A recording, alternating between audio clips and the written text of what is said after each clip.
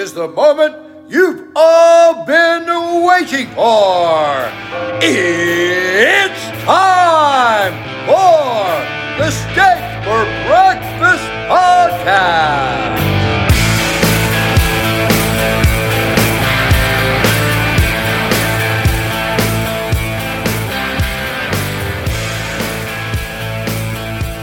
It's Tuesday, March 14th, 2023, and this is the People's Podcast. This is Steak for Breakfast. Smokey, this is not Nam. This is bowling. There are rules. Today, Junior, America! Steak For breakfast! So stand by.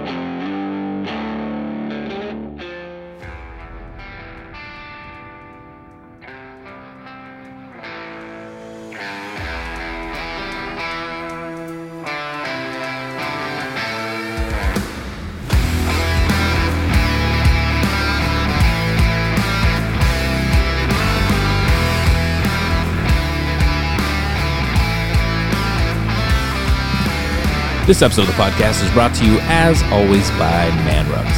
Rubs, barbecue tools, blow torches, t-shirts, coffee cups, and all-around barbecue-related gear for you to make barbecue great again can be found at manrubs.com and on Instagram, manrubs. Use the code STEAK15 for 15% off. The Pillow King of Minnesota and the apparatus known as the MyPillow family. Listen, folks, I got the MyPillow version 2.0. You enter promo code STEAK, you're going to buy one, get one free. I love it. It's pillowier, fluffier, more comfortable, and definitely cooler. If you're more of a morning person, they've launched My Coffee. It's available in the bean, the bag, and the pod. You enter promo code STEAK here, you're going to get 25% off your order, 50% off when you make it a monthly subscription. MyPillow.com/steak for anything sleep related. If you want the coffee, MyStore.com/steak, or you can always talk to a qualified pillow representative, 1-800-658-8045. The top tier of ear gear and the world's most technologically advanced in-studio recording equipment specializing in headphones can only be found at Odyssey.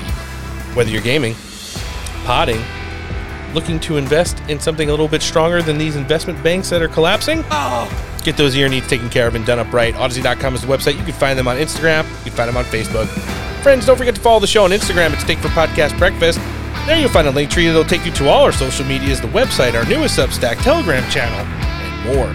On that note, to everyone joining us today from the Republican High Command, Instagram, Discord, and now via our verified accounts on Twitter, Getter, and Truth Social. Welcome.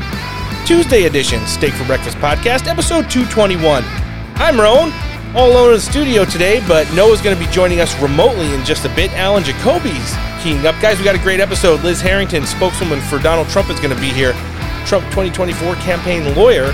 Christina Bob's going to be joining us as well. And Newsweek opinion writer, podcast host on multiple shows, Josh Hammer, is going to be joining us today on the program as well. But before we get into any of that, let's jump right into the news. All right, I think one of the biggest stories that's taken up the news cycle right now is the collapse of Silicon Valley Bank. It broke late last week and took us into the weekend, kind of sent the Biden regime into a tussle. And it's just another example of how going woke, this time both literally and metaphorically, means that you're going broke. What do you guys think? Alan's here, Noah's here, remote. We're going to be jumping in with Trump 2024 official spokeswoman Liz Harrington in just a bit. Christina Bob's going to be here a little bit later in the show. We're also going to hear from Josh Hammer today. As you guys saw this story developing, what was at the forefront here of your guys thinking of how we could allow this to happen again, and how bad optically does it look for the current state of the U.S. economy? I saw no surprise whatsoever that more shit was going wrong for this administration and just for the country. Alan, what do you think? Yeah, no, absolutely. And of course, they're turning around and they all want to blame the big bad orange man, Donald Trump, because of his deregulation, which Trump's bank deregulation, it was done to help smaller banks. Right. Trump's deregulation did not cause these banks to fail. And the left wants to paint that picture because the left wants big government, of course. They always want big government. They always want regulation for everything.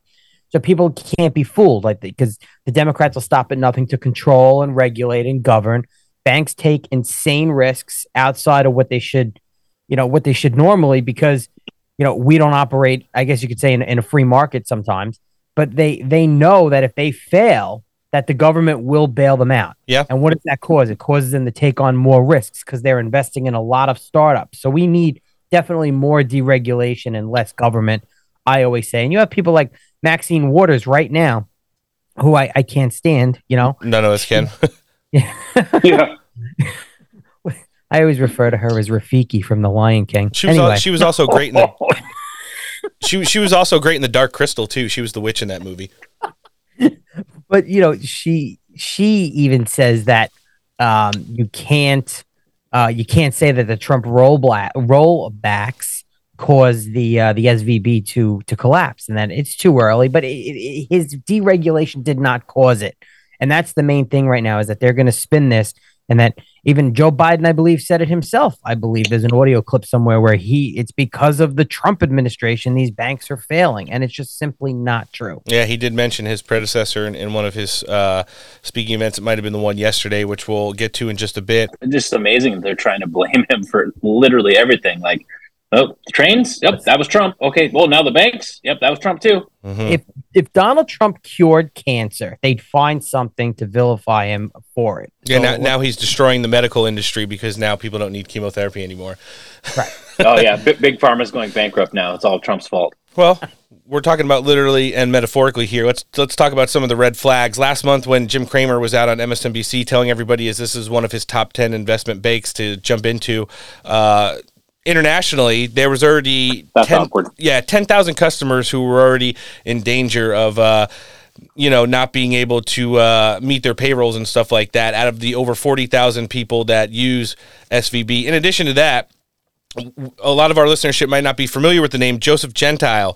He was the man that was captaining the Lehman Brothers ship when it collapsed in late 2007, early 2008. And believe it or not, he was on the board of directors here.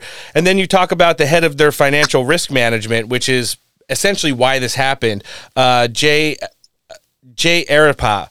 And a lot of people have come out and claimed, I mean, there are several different pronouns, she, theys, and blue-haired meanied related material in her bio on the now closed SVB main page. But, they said, listen, we had to celebrate transgender rights and LBGT for an entire month instead of worrying about anything to do with the banks.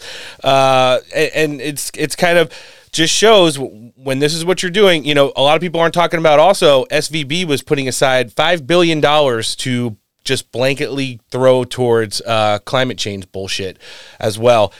So a lot of these factors, people that historically have mismanaged a lot of money, and then people who care about their pronouns more than what they're supposed to actually do at work, eventually led to this bank collapsing. And it also led to the federal government seizing control of another bank, which is right at the risk of collapsing as well. That's Signature Bank, another international money outlet right now that's not doing so well. And we just have to look at the logistics here.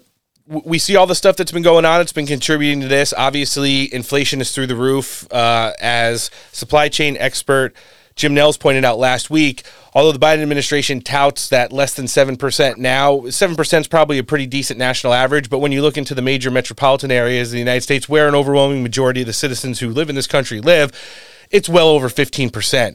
And, it's even higher when you contribute the energy costs into that, which a lot of people don't. They like to have energy and then the economy separate. But when you put them together, the inflation rate's through the roof. In addition to that, you've had the major corporations like Microsoft, Google, Facebook, you name it. They've been laying off tens of thousands of people, Amazon, for a better part of the last calendar year now. And all of that contributes to, hurting wages, people bringing home less money. And this is what happens when you have a bank that allows like tens of thousands of startups to jump in there and just blanketly loans them. And then, they only have $250,000 in insurance limits through the FDIC for each of these startups that get in there. And you're talking about all these billions that have just been absolutely washed away from existence. So, it's been awful for the economy. The stock market has not been doing well. A lot of red over the course of the last 3 or 4 days because of this. And Tucker Carlson kind of laid it out last night. Let's hear him.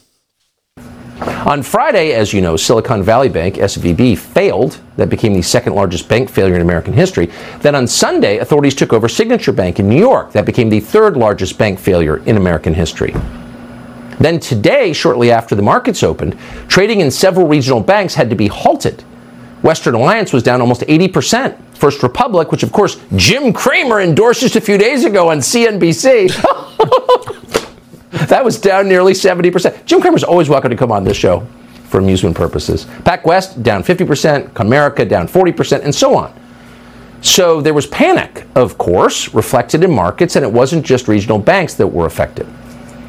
For a while this morning, you could not even trade stock in Charles Schwab, venerable Charles Schwab. Schwab down 25% and tripped a circuit breaker. That's bad. Yeah. In fact, that kind of panic could quickly, conceivably become a catastrophe.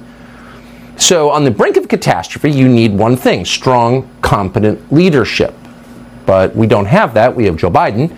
Today he shuffled out to the podium and announced a bailout. I want to briefly speak about what's happening in Silicon Valley Bank and Signature Bank. Today, thanks to the quick action of my administration over the past few days, Americans can have confidence that the banking system is safe. Your deposits will be there when you need them. Small businesses across the country, the deposit accounts at these banks can breathe easier knowing they'll be able to pay their workers and pay their bills. All right. So the money the Biden administration is using for this bailout apparently is coming from the FDIC. So the feds have it covered.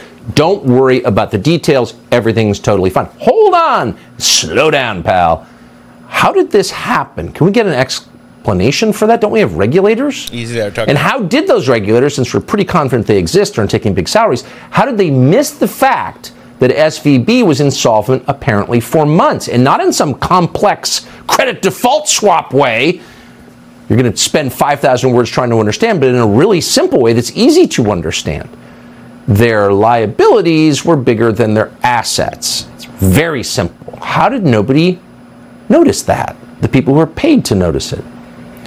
Well, Joe Biden unfortunately answered none of those questions. He just ran for the door. He certainly did. He let himself. That was another weird thing. Joe Biden, I got to tell you, Bricksuit put out a post yesterday. It was like a 25-second post. Great friend of the show. At every single Trump speaking event, front row, gets acknowledged by the 45th president at just about everywhere he goes to speak. Did so in Iowa yesterday, which we're going to be talking about with Christina Bobb in just a little bit.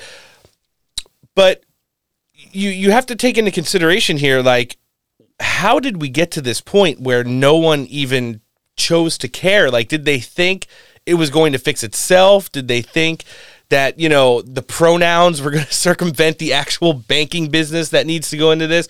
Are people just blindly listening to complete retards like Jim Cramer on MSNBC? I think this is the third or fourth major one just since January that he said, like, go all in on. I mean, he was telling everybody to jump on crypto yesterday, and I just can't believe that this guy is allowed to unregulatedly go through life doing all these bad decisions. And he's like one of those major triggers like Keith Olbermann. When you say one thing about him and he sees your account, he'll fucking blow you up online. But right. He's cost so many Americans billions of dollars over the course of, you know, the entirety of his career. I just can't believe that, that we've gotten to this point. And then when you talk about Joe Biden yesterday letting himself out of the room, getting back to my point, Bricksuit, right? So he puts up this post, and it was a no context post. Joe Biden, 25 seconds, no audio. And what's the one thing you notice is that he opens up the door like a creepy old man. There's no one by the door. There's nobody there around him. He lets himself into the room, walks to the podium, and then it cuts to the end. People start asking him questions. Obviously, you can't hear it because it's no audio. And then he just walks to the door again and lets himself out and closes it behind him. Very weird. Very odd. Very odd. It's like the entire staff quit. Well, that may be facts of the matter as well. So I wouldn't take that for more than what it's worth, Noah. That might actually be, you know, some truth bombs there. I did see. Well, I just don't understand why didn't the banks just identify as not bankrupt? Those would be the ultimate pronouns there, right? Not bankrupt. But have no fear, because just so everybody can feel safe, that the Federal Reserve is they're conducting an internal review of the oversight. Silicon Valley sounds Bank. like so everybody feels safe. Some sternly worded letters are inbound then. Yeah. While people lose their life savings. It was funny too. I saw over the weekend there was a panel on MSNBC, and one of the contributors there, she's a complete moron, ridiculous lefty, but she was talking about, and I'm surprised that they actually didn't cut her mic when she started talking about it. She said for a long time that this bank has been used as a Democrat Party ATM bank.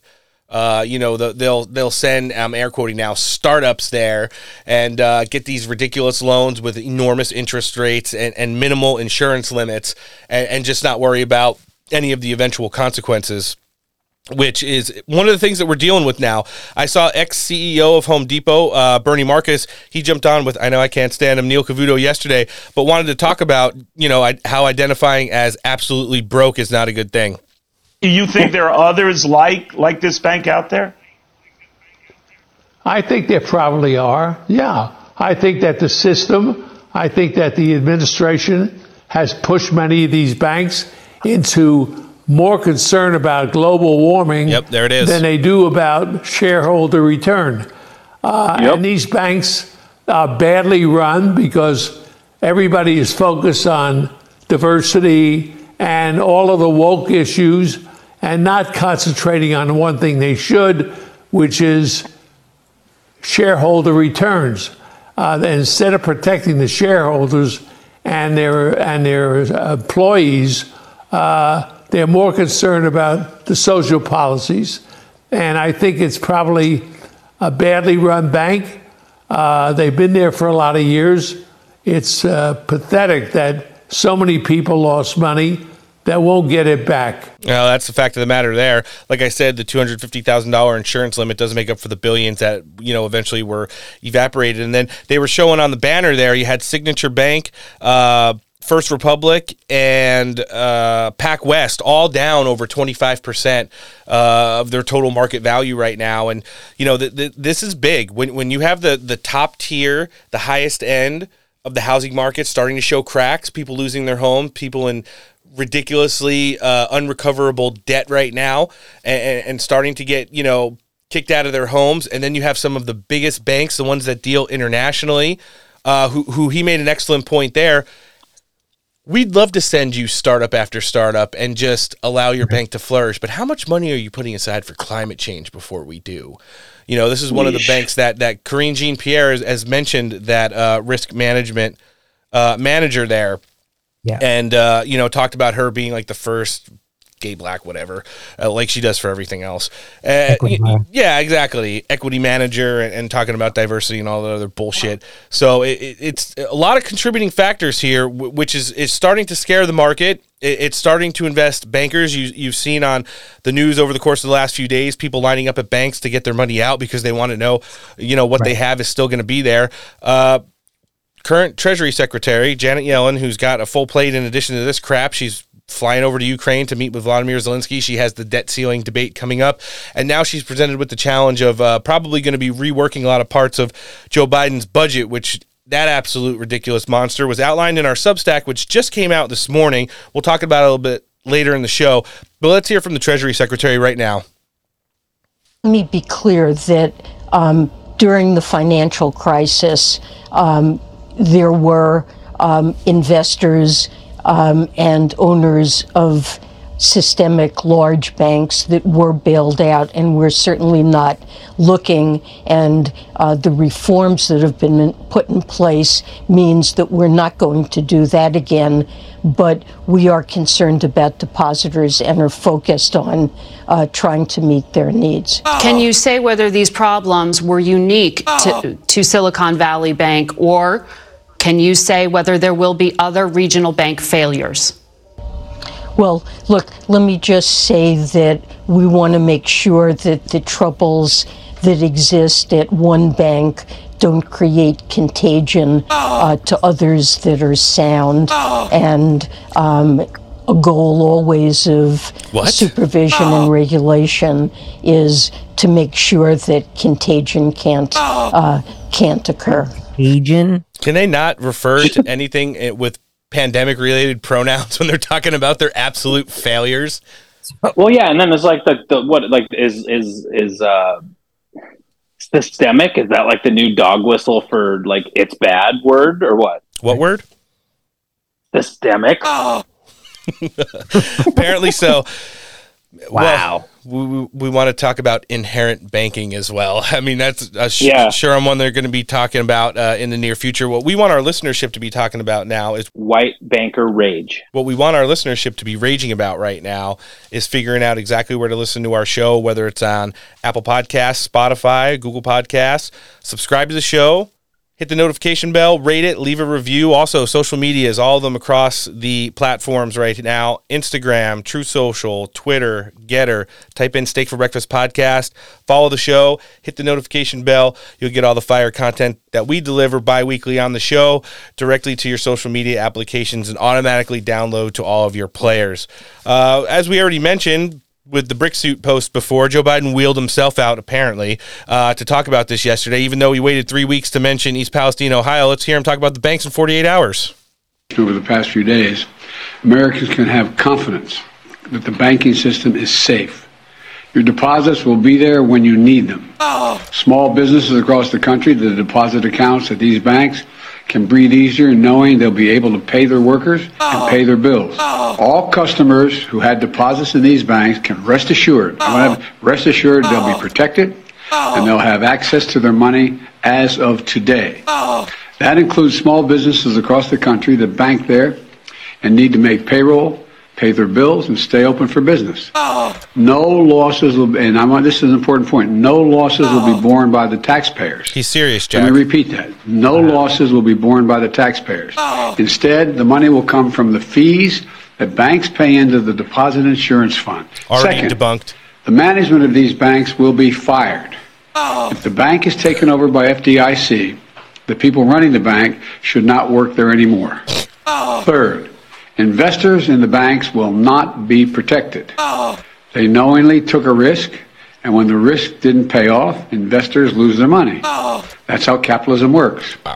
And fourth, there are important questions of how these banks got into the circumstance in the first place.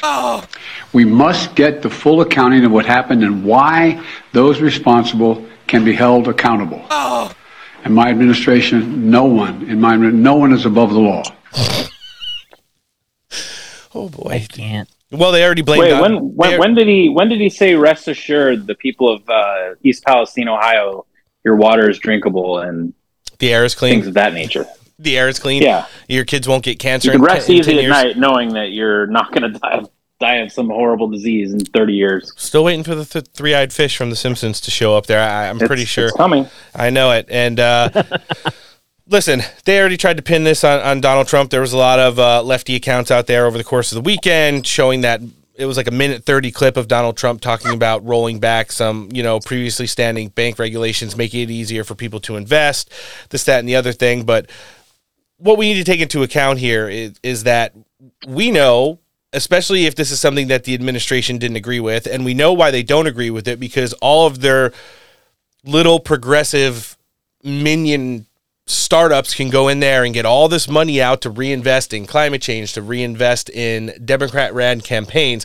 That's why the Biden administration didn't come in and put the brakes on the deregulations of the Trump era fix to help make, small American businesses great again, which was Donald Trump's goal and, his objective heading into changing the regulations on banks. So pretty telling there that they're already looking to pass the buck, but no surprises on who they decided to try and blame it on.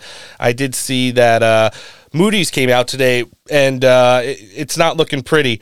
So Moody's cuts outlook on U.S. banking system to negative, citing rapidly deteriorating operating environment. And that's that just broke in the last hour here on the West Coast, and that's via CNBC, which is the financial outlet of the Democrat wing of the NBC news outlet. I did see Stephen Miller. He jumped on, I believe, Boomer Sweats last night to talk about, what's going on in Silicon Valley and how these woke projects are contributing to the absolute decline and eventual destruction of the current banking system we have in the United States. Let's hear him.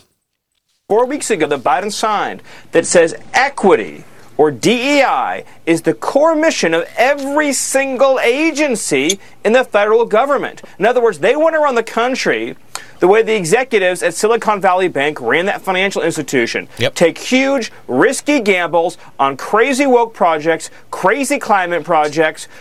virtue signaling with no financial integrity, no financial soundness underneath, and this whole country is going to go the way of Silicon Valley Bank if we don't change direction. And you can't be more clear than that. We'll hear about some of that woke crap that's interwoven into pretty much everything that comes out with the Biden regime a little bit later in the show when we talk about the Biden budget, which dropped on Friday, and due to its ridiculous size and potentially hurtful nature to the nation, it was quickly swept under the rug after the SVB bank collapse. So that was a pretty good bait and switch right there. As we're getting ready to jump in with Trump 2024 spokeswoman Liz Harrington, we're going to be joined directly after that to cover the Iowa speaking event with Christina Bobb in just a bit. But before we do any of that, let's hear from one of our partners. Friends, I want to take a minute and talk to you about cigars. Whether you're on the golf course, fishing on the lake, or doing some yard work around the house, our friend Alan has got you covered. He's launched the Patriot Cigar Company. The tobacco is hand-picked in the fields of Nicaragua, right next to where Mike Lindell picks his coffee beans. The cigars are hand-rolled, aged 3 years. You enter promo code STEAK here, you're going to get 15% off your total order. Every order over $100, free shipping, and a $10 e-gift card is included with every purchase. MyPatriotCigars.com. That's MyPatriotCigars.com. A premium smoke for freedom-loving patriots. Joining us next here on the show, she's the official spokeswoman for the 45th President of the United States, Donald John Trump, Miss Liz Harrington. Thanks for coming back on the show. Hey, thanks so much for having me. Liz, it's always a pleasure to host you. How's everything going with you? Busy times right now for the 45th President as he makes run for 47. Oh, absolutely. Great event yesterday in Iowa, meeting with the people. I mean, they were lined up around the many blocks in the freezing weather.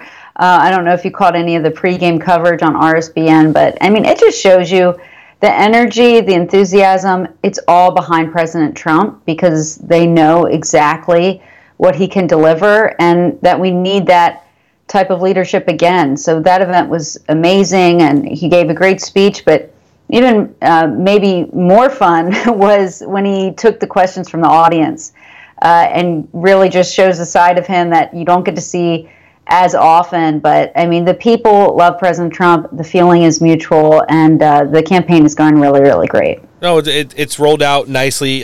Polls have shown that even when unannounced candidates are infused to that. I thought the Iowa event was an intimate event yesterday, but that touch and feel, personality that Donald Trump has, that he's not just one of the most important political figures of our lifetime, but someone who, like, he went to the barbecue joint before the speaking event and then fielded questions from the audience. Some of that included children yesterday, and hit on a lot of policy points as the most pro-farmers president we've ever had, and talked about how some of the competition there haven't really produced those receipts over the course of their political career. So I thought it was great, and it was definitely a step in the right direction. Following his big address at CPAC, he outlined a lot of his policy stuff there, Liz. Border security, the largest deportation operation in the history of the United States, returning to American energy independence, fixing the economy, ending the war in Ukraine. What are some of the big things right now that Donald Trump's really looking to hit that some of his opponents probably will not be in line with America First as he continues along the campaign trail? Well, there's really so many, because when you look at the state of politics, the uniparty has really gotten a hold of most of the politicians in Washington and most of the politicians that will be throwing their hat into the ring. And there's not much of a difference, but there is with President Trump, and it's all about common sense. He said it last night. He was asked a question about education, and he said, a lot of my answers sound, people would think, that's, he's conservative, that's great. But he said it's really about common sense. And whether it's energy or the border or trade or our military and national security, foreign policy, all of that comes down to what is America's interest and what is the common sense thing we need to do. And the people get it, and that's what the president delivers. That's what he delivered in his first term. And he's been laying out a ton of policy that really sets him apart from anyone else. No one has a track record he has.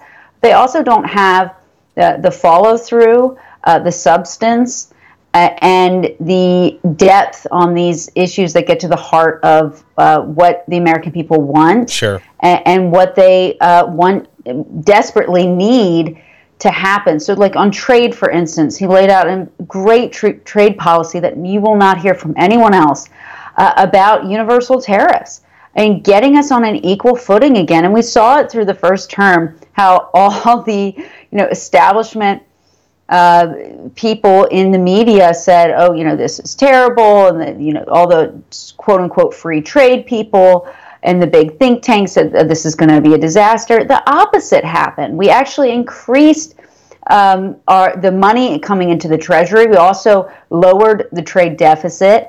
We were finally holding China to account, but this even broadens what he did in his first term and will really stimulate our manufacturing base again and make us an economic world power that we're losing. I mean, you've seen the news, obviously, you have these bank collapses now and all this turmoil in the economy. None of this has to be happening. And that's just one example of what President Trump's going to do. It's going to shore up our economy, make us great again, and deliver real results for the American people. Yeah, I think to piggyback off of what you're saying for that policy bullet point there is he even alluded to in another question that was asked, when you talk about the common sense outside the box thinking that a lot of the establishment candidates will not have, or just won't use on the campaign trail, is when he was talking about providing security for countries that wanted new trade deals. Like, you want to buy stuff from us and we have a military base there. Where do you get, let's say, like your military equipment, your fighter jets or your missiles from?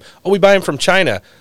You're buying military equipment from China, but we're sitting here on a military base in your country physically protecting you. That's not going to happen anymore. You're either going to stop buying from them and buy from us, or we're leaving. And he said that led to a lot of productive results. We saw it in the trade deficit going down. The taxes and tariffs obviously worked immensely, especially with China before the pandemic as well. And it's just how some of his already established policies are evolving into the 2024 campaign.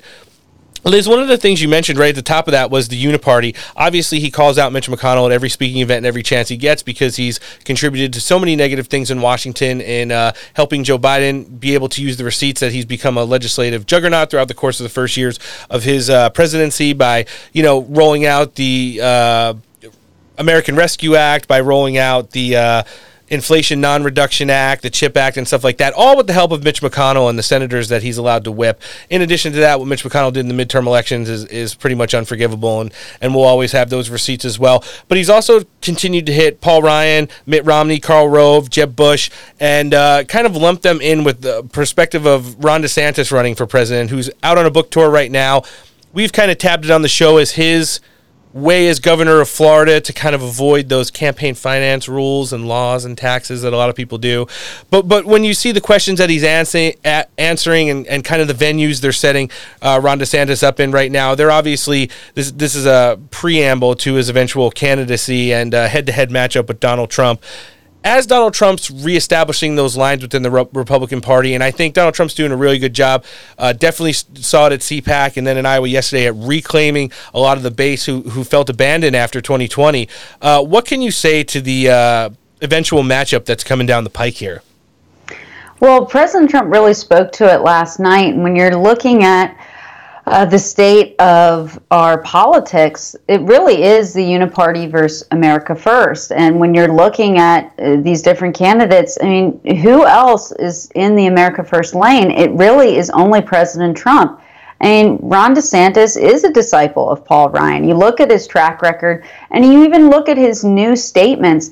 They're not straight shooting answers. They're not. Even his latest ones on Ukraine, it sounds like it's America First at first glance, and then you look at it, and it's almost like a lawyer wrote it. It's with all of these escape hatches to say that actually his policy isn't that different than Joe Biden. Joe Biden's not sending F-16s right now. So it's really not that different. And when you look beyond the surface level, all of that kind of falls apart. I mean, he's gotten some nice headlines. He's gotten the Twitter, accolades. But when you look at the actual substance, there's not a ton there. And that's the opposite with President Trump.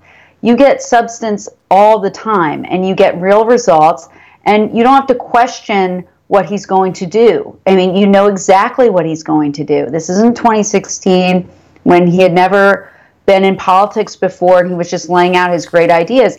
Now he's got the real results that go with it, and there's just no comparison. And he delivered peace and prosperity. He didn't get us into any new wars. And Putin did not invade another country. And it's all because President Trump had peace through strength. And they knew, just like you were referencing in this policies about trade in our military bases, they knew, our allies and our foes alike knew, the days of taking advantage of the United States were over. And President Trump is so unique in being able to deliver on that because he doesn't need any big donors. He doesn't need the globalists. They don't own him. And you can't say that about Ron DeSantis. He will always need something. I mean, he needs Rupert Murdoch to launch this shadow campaign. I mean, it's so transparent. The people are smart. They see right through it. It's not organic. But President Trump, everything about his grassroots movement, the largest, most powerful political movement in American history, that is real. And people see that. That's why they're attracted to it. That's why they'll wait out in the freezing cold in Davenport, Iowa yesterday to see him, because it's real and there's really no substitute for that. Is this really all come down to the fact that Donald Trump was not able to be bought over by a lot of the globalist elites, the billionaire donor class and stuff like that throughout the course of his initial campaign, his presidency, and then his re-election campaign, Liz, that this big pushback to kind of end Make America Great Again is reaching a pinnacle and will for surely in the 2024 presidential. I mean, Donald Trump outlined it yesterday. He said, this is the start of the final battle. We do not have a country left over if we do not win the White House back in 2024. And you know, for a lot of people who think to say stuff like that is cliche, I mean, we were fed Ron DeSantis for 10 days straight, 10-minute spots on every show on Fox for almost 2 weeks straight. And it's just like, by the end of it, I was starting to feel like, okay, this is cringe. He's got like, he's got borders on where he could, go off with answering questions. And then it's very awkward when he doesn't give the answer that it looks like the Fox host is wanting to get from him, and they kind of awkwardly segue. And even when they are talking about Donald Trump, it's like I watched The Five the other day, and they were asking for somebody to report on something on Donald Trump. They said like a whole minute thing about what Donald Trump's doing. He did great at CPAC. And then right before she threw it over who she was going to get commentary from, she's like, and then tell us what you think of Ron DeSantis. And I was like, is this really where we're at with this? Like, I had to rewind my television and be like, that's so awkward and so, pre-baked. It looks like it's the fix is in. And people don't understand that. We're dealing with a once-in-a-lifetime political icon who, after this election cycle, will be essentially out of politics. And if we take that for granted as a movement and don't really, fire up the cannons and circle the wagon here, our country is going to be in very big trouble. We're already starting to see it with the housing market. Our previously, ones that fell in line, geopolitical non-allies, all collaborating with each other to form a not America First coalition around the world. We see it with our border. The bank systems are starting to collapse. The housing markets at the top levels are starting to collapse. And we need somebody to come in and get this country back to, being the beacon of hope and freedom that it was under Donald Trump for a good portion of his presidency, and especially before the pandemic. Well, exactly right. And, even just 2 years, you're thinking, will we make it 2 years? I mean, President Trump talks about this all the time because things are really bad. I mean, how much they've destroyed our great country in such a short period of time. And the American people see it and they know how serious it is. And it's just not serious. When you're in a diner, poor Brian Kilmeade, he can't find, he's trying so hard. He finally sees someone with a Ron DeSantis t-shirt, and even she says, well, Trump or DeSantis, I guess. But see, they're trying so hard, and the American people, they don't have time for this. They don't have time for the business as usual politics. It's not business as usual anymore. I mean, after the aftermath of the rigged and stolen election, I think so many people were woken up to the fact that, wow, this is very serious and we're going to lose our country if we don't make a drastic course correction and root out the corruption. And you've seen it in the 2 years since, over 2 years, just the absolute horror that has happened to our country in every which way you look at it. And the American people understand. I mean, there's one man who, we were on a terrible track in 2016. And if Hillary Clinton, God forbid, had ever made it into the White House, I mean, we would be done as a country, I think.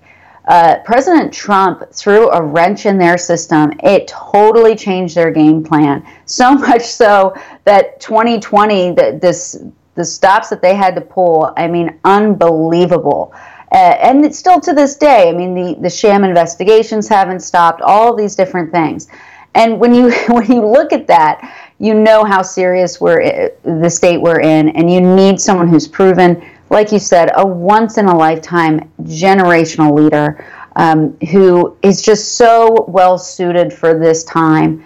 We need a fighter. He is our fighter. He's our voice.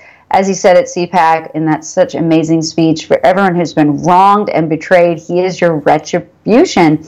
And we need that. We need that in a country because things have gotten so far off the tracks that if we don't correct it soon, we won't have a free country any longer, and that will be devastating, not just for America, but for the entire world. Absolutely, and we're starting to see it with the rise of the BRICS nations and how they're kind of forming a coalition that's definitely not what has the best American interests at hand. Funny thing that you mentioned there, you mentioned that Brian Kilmeade spot. We played it on the show, Liz. I actually had to be told, and give a lot of credit here to the editor-in-chief of the National Pulse, Raheem Kassam. He mentioned it to me.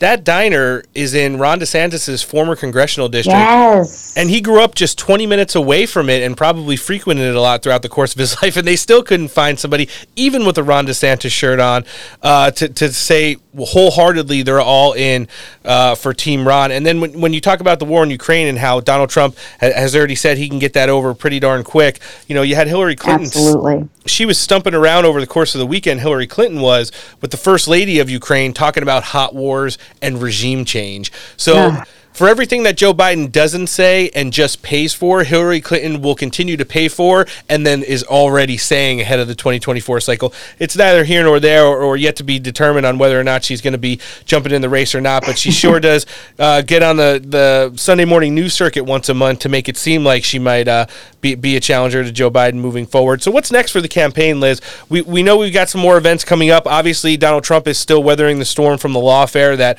radical DAs in both Georgia and New York State are kind of slinging arrows at him with, but he takes it in stride, as does all the members of his team are involved. But what could we expect from the 45th president right now as we're getting ready to continue down the campaign trail? Oh, absolutely. It's really going to pick up. We're going to be doing more of these, I think, intimate events. They're really, show a different side, maybe more traditional in the sense, but they're really important. I mean, when he stops at the barbecue joint in Iowa or at the ice cream place in South Carolina, at McDonald's in East Palestine, I mean, that's just so important for the American people to see him and meet with him.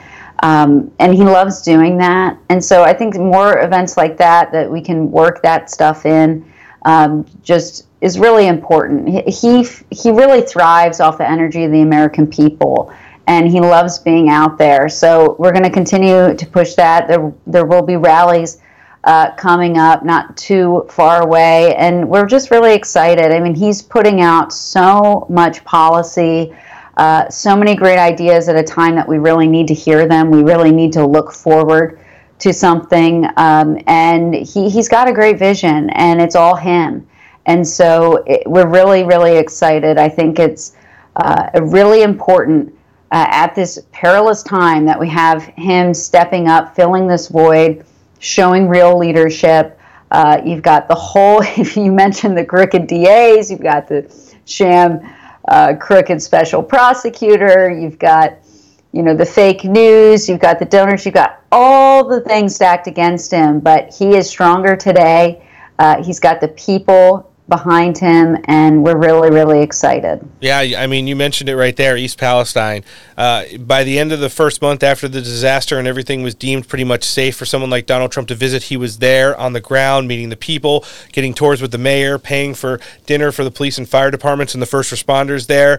Joe Biden, it took, I think, almost 3 full weeks for him to actually acknowledge a question from the press regarding East Palestine. However, when Silicon Valley Bank, which we talked about in our first segment just before you jumped in with us today, Liz, collapsed on Friday. Monday morning, first thing of the day, even before he had, his applesauce and lollipop, he was out there talking about a taxpayer-funded bailout for these banks that are starting to fail. It just shows where the interest of the Democrat Party is, the special interests of the lobby groups are, and just another additional chip that's stacked against Donald Trump heading into this election cycle. But it seems like he's up for the task. He's ready for the fight. And as always, Liz, we'll be continuing to check in with you on everything that's going on with President Trump. For everyone that's not following you today, we're going to live link the campaign in the show description, but where can they follow you? On True Social at RealLizUSA, same handle on Twitter, and go to DonaldJTrump.com, get all our alerts, all our press releases, and follow us on the trail. Absolutely. We're going to be jumping in to break down the Iowa speaking event yesterday with Miss Christina Bobb in just a minute. But before we do that, we want to thank the official spokeswoman for the 45th President of the United States, Miss Liz Harrington. Thanks for joining us on the show today. So good to be with you. 7 years, our MAGA movement, the greatest in political history, there's never been anything like this, has been taking on all of the evil and sinister forces trying to destroy America's future. You know that. You know it better than most. We stand up to the globalists. We stand up to the Marxists. The Marxists. Remember, I said we will never have socialism. That train left socialism a long time ago. Never even stopped at that station. We stand up to the crooked Democrat prosecutors all over the country. If I fly over a state that happens to be Democrat, let's call them into a grand jury. They have nobody's ever weaponized like this group of people. They're maniacs. We stand up to the rhinos, communists, and the anti-energy extremists. We stand up to the open borders fanatics and the pro-China special interests and the fake news media, of which we have quite a bit of it right here.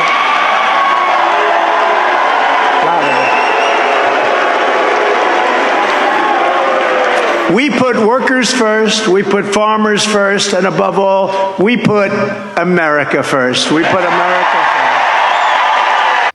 Well, Donald Trump was back on the campaign trail yesterday making a speaking event appearance in Iowa.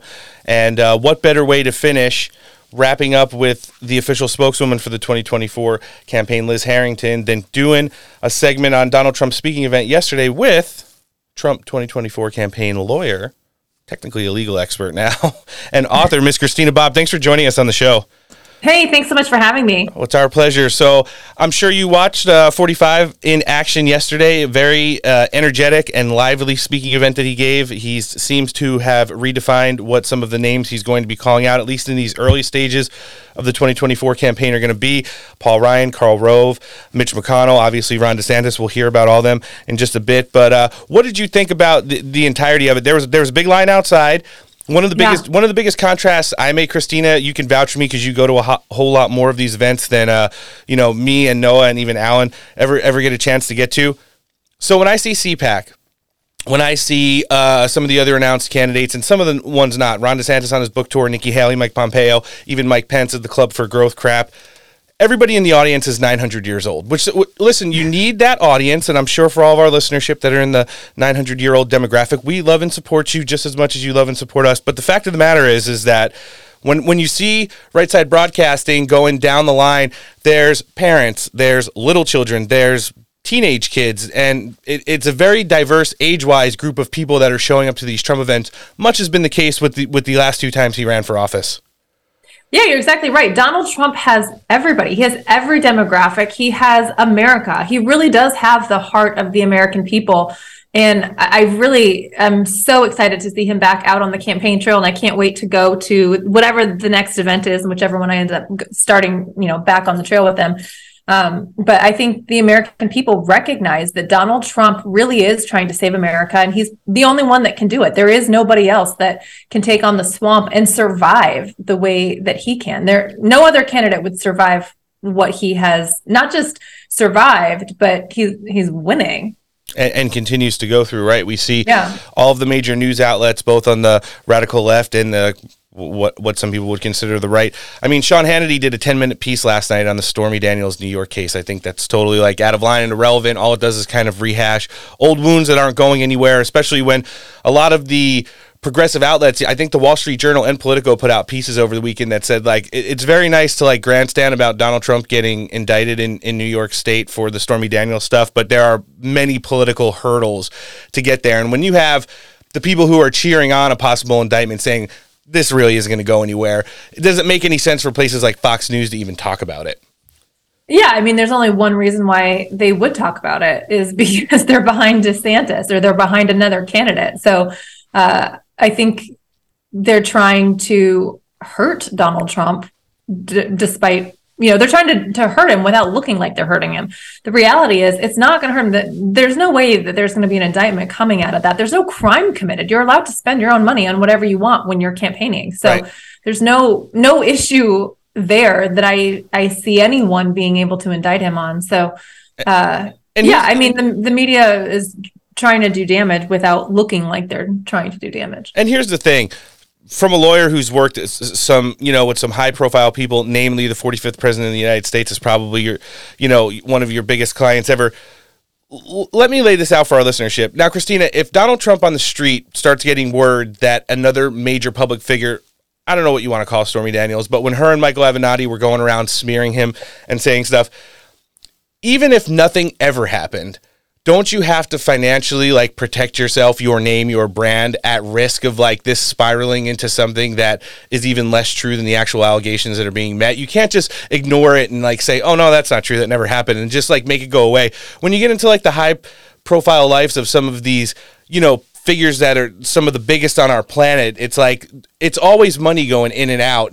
I'm talking about it to, like, save your name and defend your brand. Yeah, I mean, you're not trying to get out of responsibility for something you did. You're just trying to get it to go away. Yeah, I think that happens all the time. I think it happens all the time with a lot of different people and companies. I mean, businesses do that all the time. You can throw a little bit of money at a problem and make it go away, or you can not do that and then have it fester and, create all kinds of other problems. So, I mean, there's nothing unusual at all about anything that happened. Unless you're Silicon Valley Bank, which we talked about in our opening today. They tried to throw $5 billion at ESG and they just went away themselves. So, Alan, what were you going to say? Knowing how corrupt the criminal justice can be, especially in places like New York and DC. Now, Christina, let's just say worst case scenario, a corrupt, because that's what I call it, indictment does come down. I truly believe it. I'd like to hear how you think on it.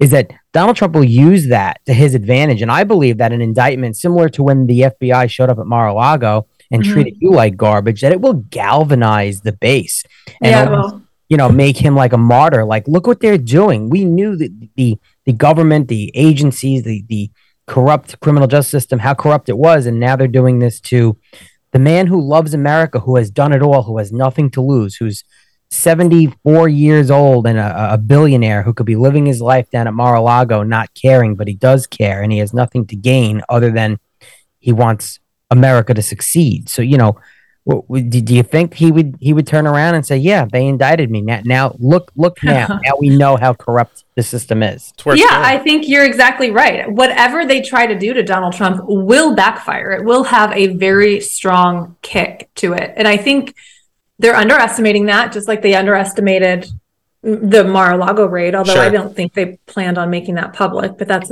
another that blew up on them. They didn't plan for you hanging out the end of the driveway all day. And me running my mouth the whole time. Yeah. So I don't think they planned on that. So, I think anything that they try to do to him is just going to thrust him further along as the Republican nominee. So I think they probably are trying to calculate that a little bit to the extent that they can. I think they're so biased, they can't even appropriately do that. Right. But yeah, whatever they try to do is only going to help Donald Trump to the extent that he overcomes it. I mean, he's overcome everything up to this point.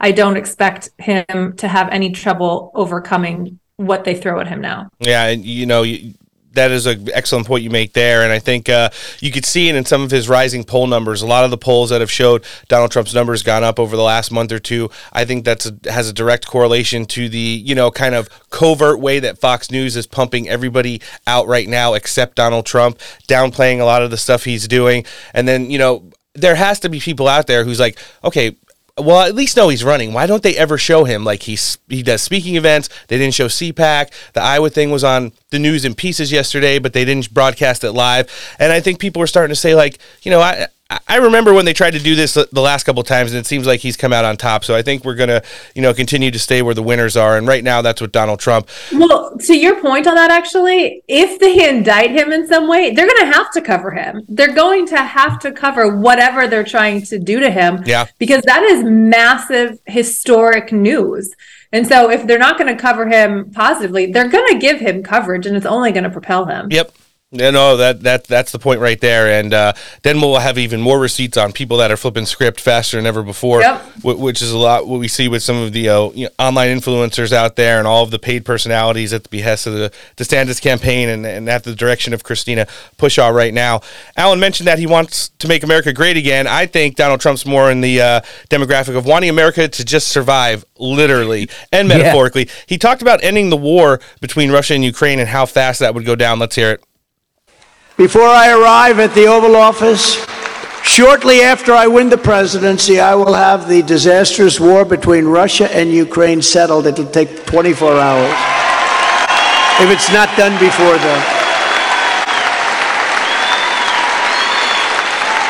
What a shame that is.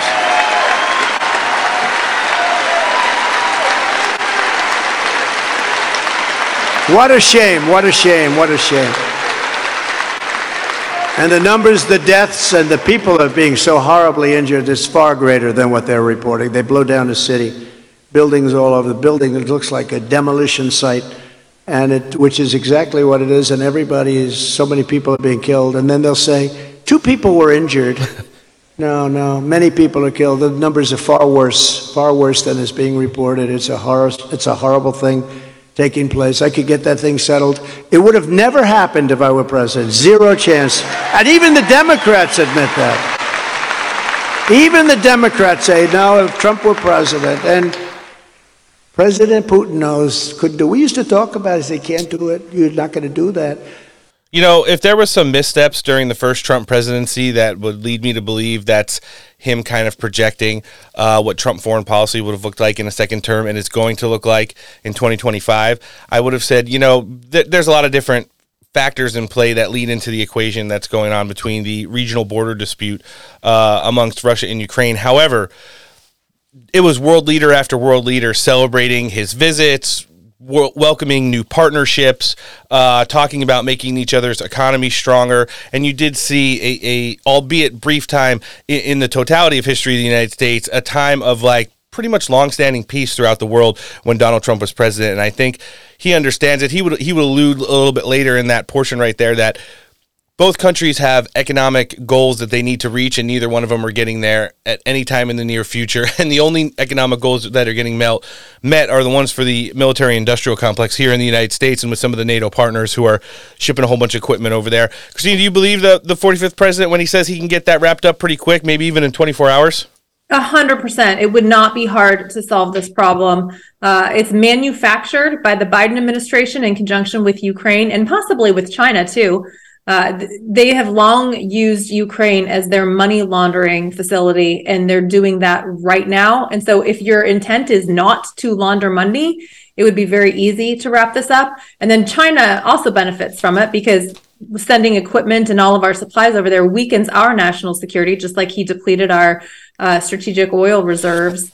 He's intentionally making us weaker. So yes, I think President Trump would absolutely get this resolved before he even takes office. Yeah, if you could tell just by the way Zelensky was asking when he came over to meet with Donald Trump during the presidency and when they were having their joint fireside chat sit down for the press, and Donald Trump kind of like cut everybody off and said, you know, this needs to end now. This needs to end now.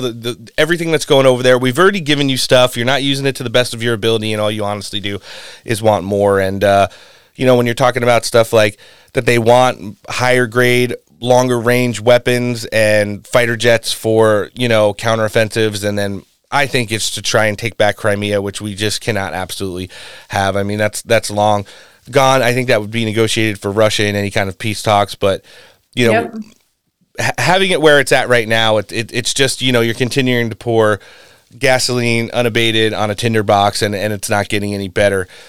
One of the biggest things in Iowa, the ethanol energy, which Donald Trump was a huge supporter of, the $28 billion to counter China's, the way that they abused farmers in the United States for so long, were two of the biggest stumbling points for the event. Donald Trump wanted to remind everybody why he was in Iowa. Let's hear it. I will cancel every Biden policy that's brutalizing our farmers. Every single one.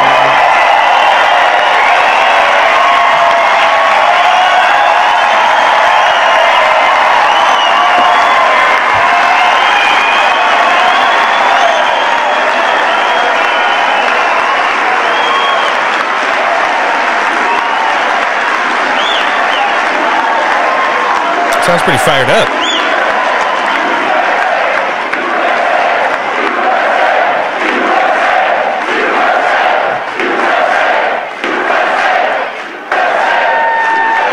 Thank you. It's pretty weird. You've had all of these other candidates go out on the campaign trail, both announced and unannounced. We'll start with the crappiest ones like John Bolton. Nikki Haley's done a couple large, in her eyes, events, just a couple hundred or even like 1,000-ish or so people. Ron DeSantis is doing his way to get around campaign finance and tax payments by doing a book tour right now as the governor of Florida at multiple events in multiple states. You don't ever hear the interactive level of the crowd as you do at a Donald Trump speech or speaking event.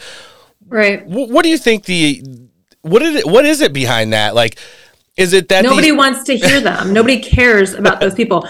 And to put it into perspective, this last weekend I went to Pennsylvania and met with Doug Mastriano, who we put together. He's doing a great work. And there are 2 county commissioner seats open in Franklin County. That's one of the counties that he represents.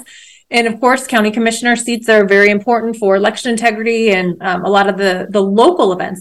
County commissioners, this was if you call it a rally or an event or whatever it was, there were close to 1,000 people there. So if you're telling me Nikki Haley is getting 1,000 people at her events when she's running for president of the United States, yet you have county commissioners in a tiny little Franklin County, Pennsylvania, and you've got 1,000 MAGA patriots show up, it's because the MAGA patriots are engaged, involved, they know what they want, and they don't want those silly rhinos that pretend to be MAGA, they pretend to be good for America. They're not. They're the same old, everyone can tell, and they don't want them.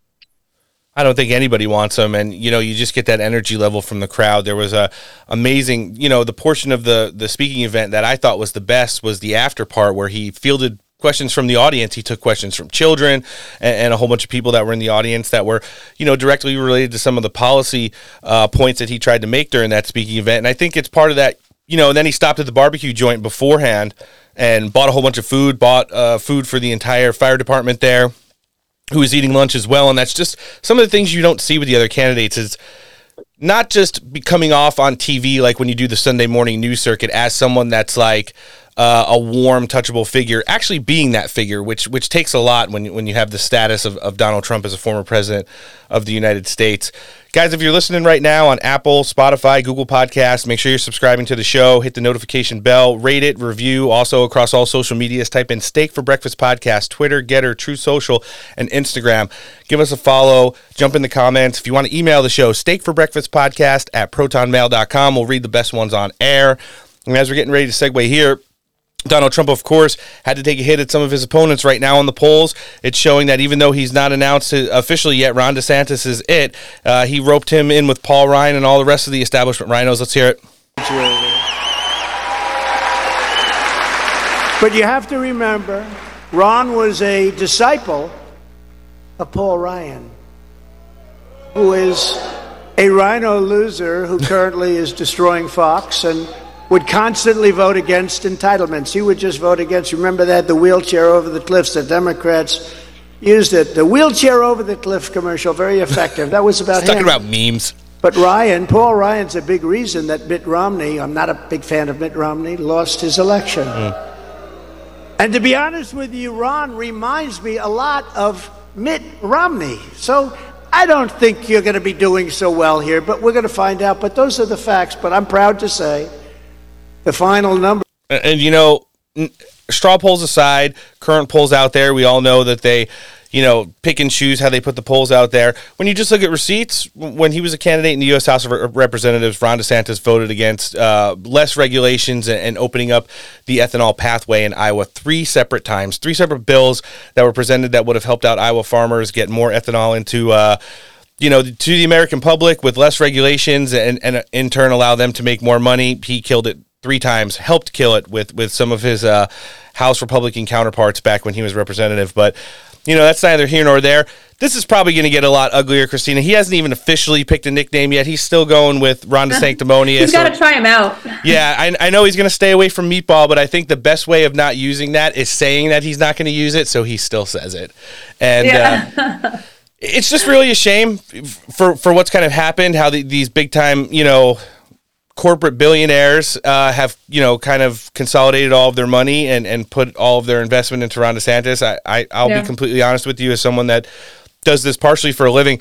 Ron DeSantis looks very uncomfortable, and he looks very not happy when he's out there. Forced smiles, forced laughed, prepared talking points. It looks like he's not genuine. Yeah, controlled. He's got bumpers on where he can go and not go right now. I mean, as soon as he starts weighing in on all things presidential, then people are really going to say, hey, are you doing this book tour as the governor who wrote a book about you being the governor in the state of Florida? Or are you really trying to get away from paying campaign finances by going out there and being on the campaign trail ahead of officially announcing? That's what he's doing. And a few people, it always astonishes me that people are unsure whether Ron DeSantis is running or not. If I could just remind everybody, Florida has a resign to run law. Yep. So if he were going to announce that he's running for president right now, he would have to resign as governor. Obviously, he doesn't want to do that. So he's currently working, or his staff, or whatever you want to call it, is lobbying the Florida state legislature to try to change that law so that he can be the governor of Florida, keep his role, but tour the country running for president while he's taking paychecks from Florida citizens, myself included. So that's what's going on here. This isn't he's still weighing it, maybe he won't do it. No, the guy's sold out. He's sold out. We just got to wait and see how he plays it out. Yeah, we certainly do. And as we wait for that, we're reminded all the time of what this is. We're entering the 11th hour for the country. We see the banks starting to collapse. Whether anybody wants to admit it or not, we're knees deep in a recession. Toes are to the line to World War III. And now we're starting to see the domestic housing markets at the highest level starting to crack. People are starting to lose their homes. They're so in over their heads. Credit card debt for a nation, for the first time in history, is over $1 trillion. And Donald Trump knows all of this stuff and highlights it. And the last clip we're going to play with Christina here, let's hear it. We have no choice. If we don't do this, our country will be lost forever. People are tired of rhinos and globalists. They want to see America first. That's what they want. It's not too complicated. This is the final battle. They know it. I know it. You know it. Everybody knows it. This is it. Either they win or we win. And if they win, we no longer have a country. And I promise you this. If you put me back in the White House, that beautiful building, but I live in very beautiful buildings, it's not that reason. Beautiful. That building wasn't the easiest building to live in. Well, he kind of lays it out there. This is the final battle. He also invokes some of the lines he used in the 2016 Republican Convention acceptance speech there. And it's just, he harnessed a little bit of classic Trump, which I think he needs to do. I think he's definitely getting his sword sharpened right now as he's heading into the election cycle and getting ready for more opponents to jump in there. He's already kind of put everybody on notice. Christina, we also told everybody that we think he widened and reclaimed the base with his CPAC speech, such a policy-driven speech, and calling out people by names who he definitely wants to separate himself from. So we're going to continue to see what President Trump's got going on next. He did tease that rallies are coming, but it's still too cold in a lot of parts of the country that he's going to be visiting to hold them. So he'll have a little bit more intimate speaking events, but it's going to be packed houses and lines outside like it's been since he's announced in November. So, Christina, we know you got a heart out. We are getting ready to jump in with Josh Hammer right now, who's an opinion writer for Newsweek. He interviewed Ron DeSantis just over a week ago and also spoke on a panel at CPAC. So we're going to get some opposition research and commentary from him. But all things related to you, we love when you come on the show. You've been really busy lately. We're going to get you back soon. Your book's doing awesome. And you want to just tell our listenership where they could find you, where they could find the book. We'll live link everything and the Trump campaign in the show description today. Yeah, thank you so much. You can find me on social media at Christina_Bob, or you can get the book Stealing Your Vote, The Inside Story of the 2020 Election and What It Means for 2024, Amazon, Barnes & Noble, wherever books are sold. And I'm excited that the audio version is out now, so you can also get the audio version off of Amazon. So check it out. It's a great read. I've read it. Noah's read it. Alan's read it. She's going to be jumping on Alan's show, The Great Divide, here in not too long. Christina, like I said, we really love having you on the show, and we're going to have you back soon.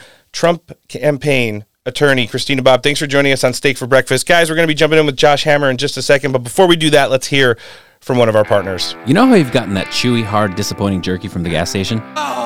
You got to try some of this jerky we just got from Farmer Bill's. It's soft and tender because it's cured and air-dried instead of dehydrated, like that other junk. Ingredient conscious, there's no sugar, no soy, or other additives, just beef, salt, and spices. Working on those gains, it's protein on the go with a very respectable 32 grams of protein per 2 ounces. That's twice the amount of that other jerky. So if you like to support small business and you like your food source in the USA, order some Farmer Bills with the code STEAK for an extra $5 off. Buy a 12-pack, you can get free shipping. The only thing better than this tender jerky is supporting an American-made company that shares your values. Get yourself some Farmer Bills, traditionally air-dried beef jerky today. All right, joining us next on the show, he's an opinion editor at Newsweek and the host of the Josh Hammer Show, one of our great friends.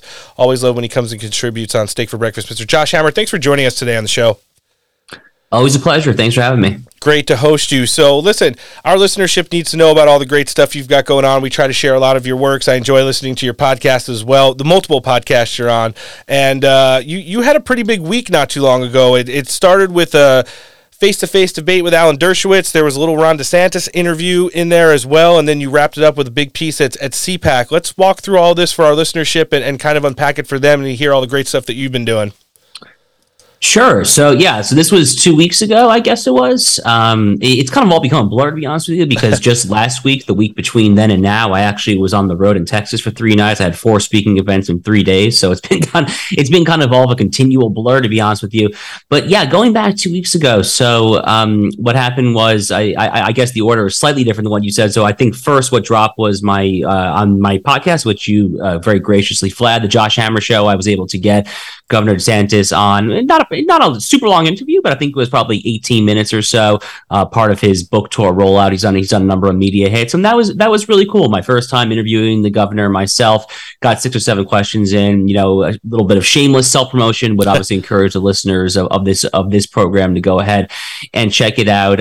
It was definitely very enjoyable for me, probably the highest profile politician that I have ever personally interviewed, at least in the U.S. I actually interviewed the Prime Minister of Poland a year and a half ago, so I'm not sure which is higher. It's neither here nor there, but that was a lot of fun. And then actually, I think it was that same night, so 2 Tuesdays ago, if I have my calendar correctly here, I did do this in-person debate with Alan Dershowitz in Miami Beach, or, at least I thought it was going to be more of a discussion and turned into a bit more of a debate. Alan and I had become friendly over the past few years. I published him quite a bit in Newsweek because I do run the op-ed section there.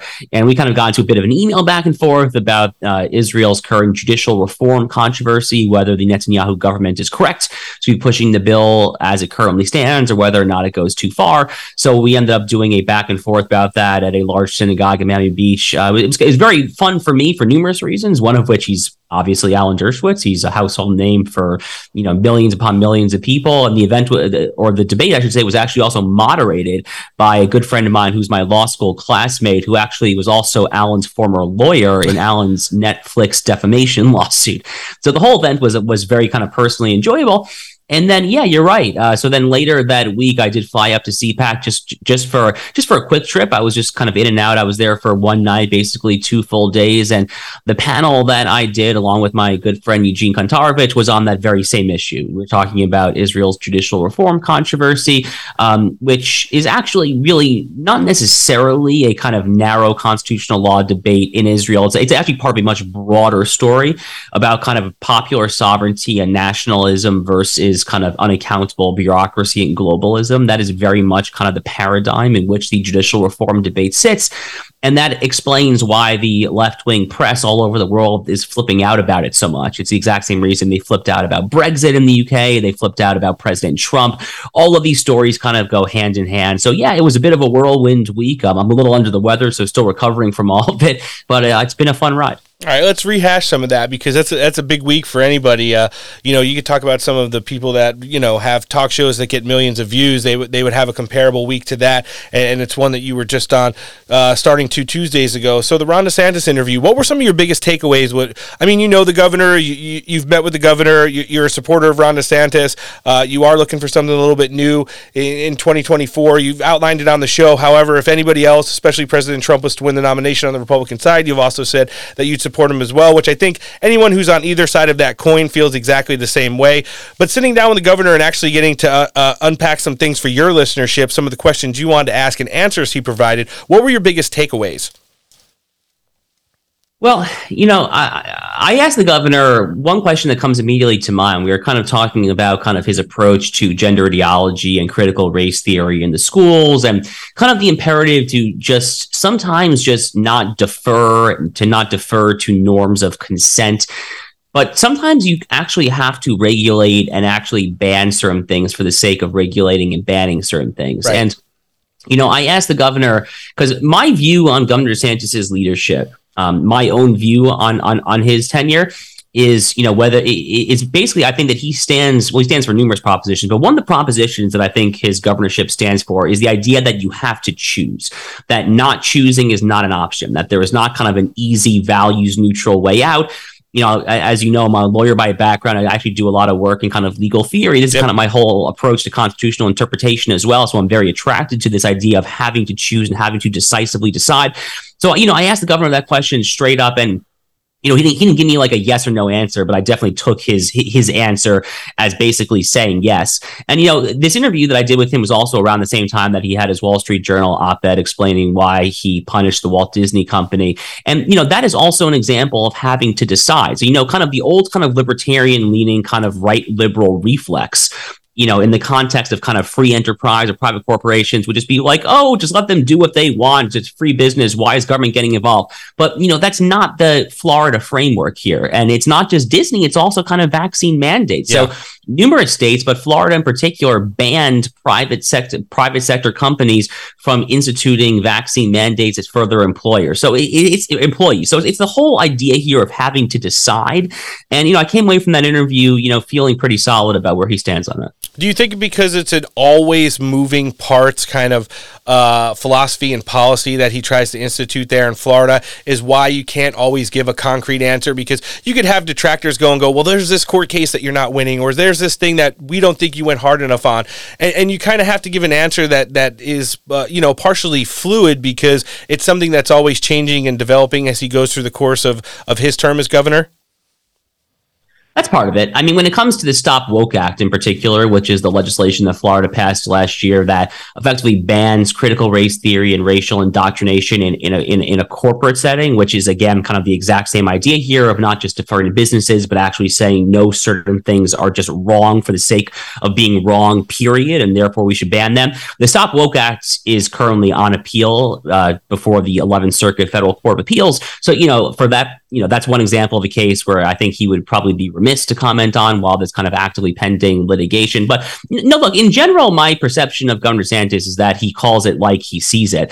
He's just not necessarily prone to kind of giving kind of quicker, easy kind of yes or no answers. He just likes to kind of explain his position a little more.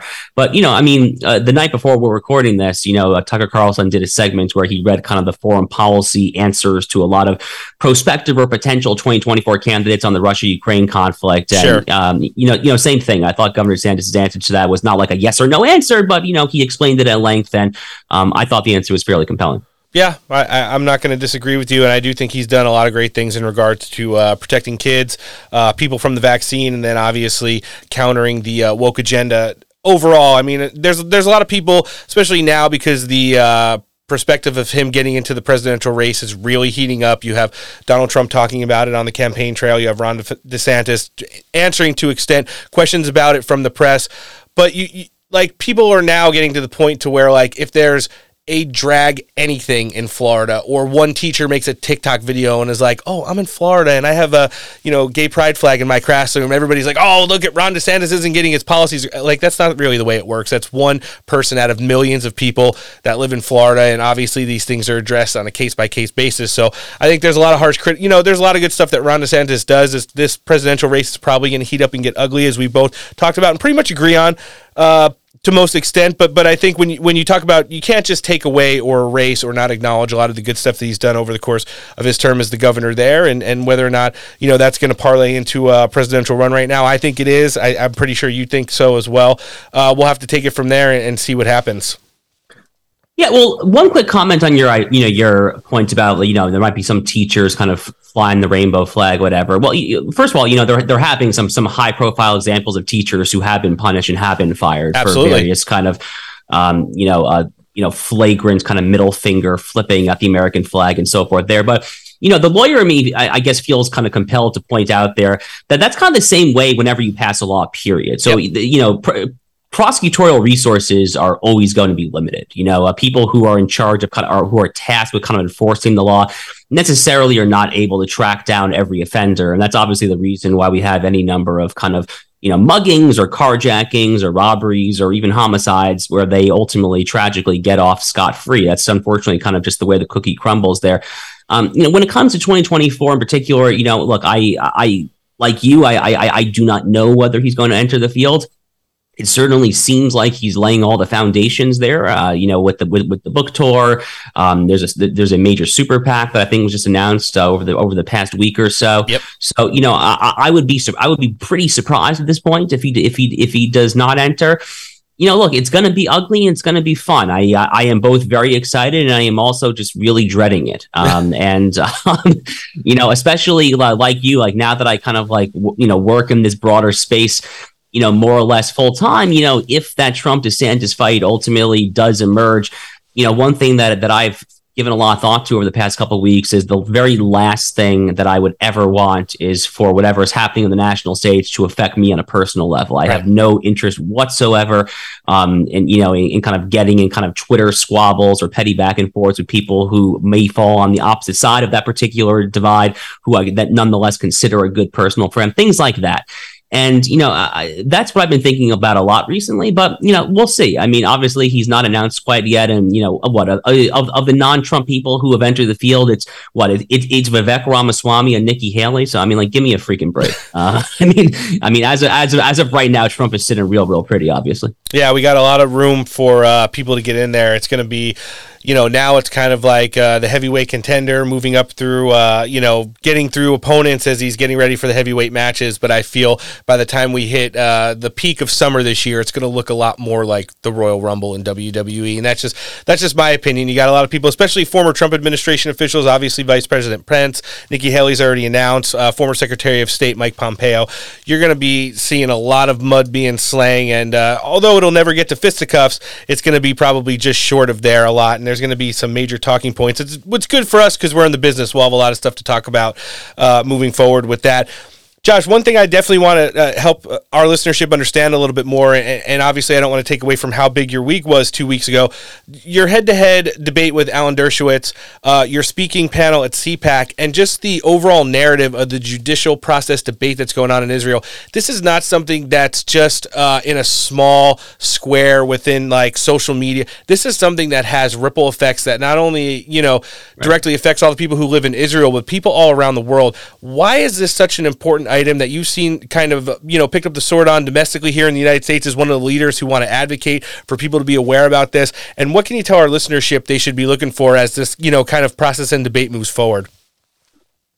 So I've been passionate about this because it is a direct mirror image of exactly what Donald Trump faced when he was president. You basically just swap out the bureaucracy, the deep state for the Supreme Court, and it's the exact same thing. I mean, even the personal parallels between Donald Trump and Bibi Netanyahu are eerily similar, actually. I mean, they are both being prosecuted for frivolous grounds. There are various kind of faux indictments. There was the Russia collusion delusion.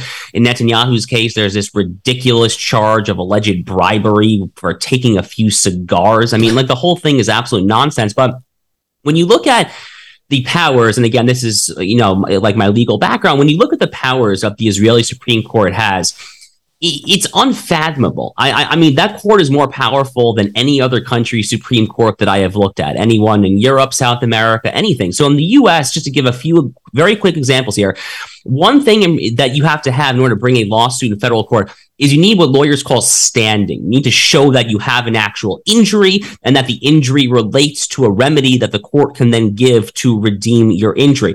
Israel has no concept of standing. So anyone in the entire country can bring any suit at any time and on any issue for any reason. What's more, the U.S. obviously has a written constitution. So when the U.S. Supreme Court says that a statute or an executive action is unconstitutional, they're doing so by pointing to a very specific constitutional provision. Israel has no written constitution. So over there, the Supreme Court sometimes will just strike down legislation by saying it is unreasonable.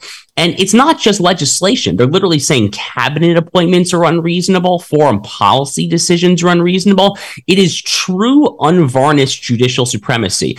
And again, the parallels to what's happening in the U.S. are very stark. It's very similar to the battles that have happened in Hungary and Poland in recent years as well.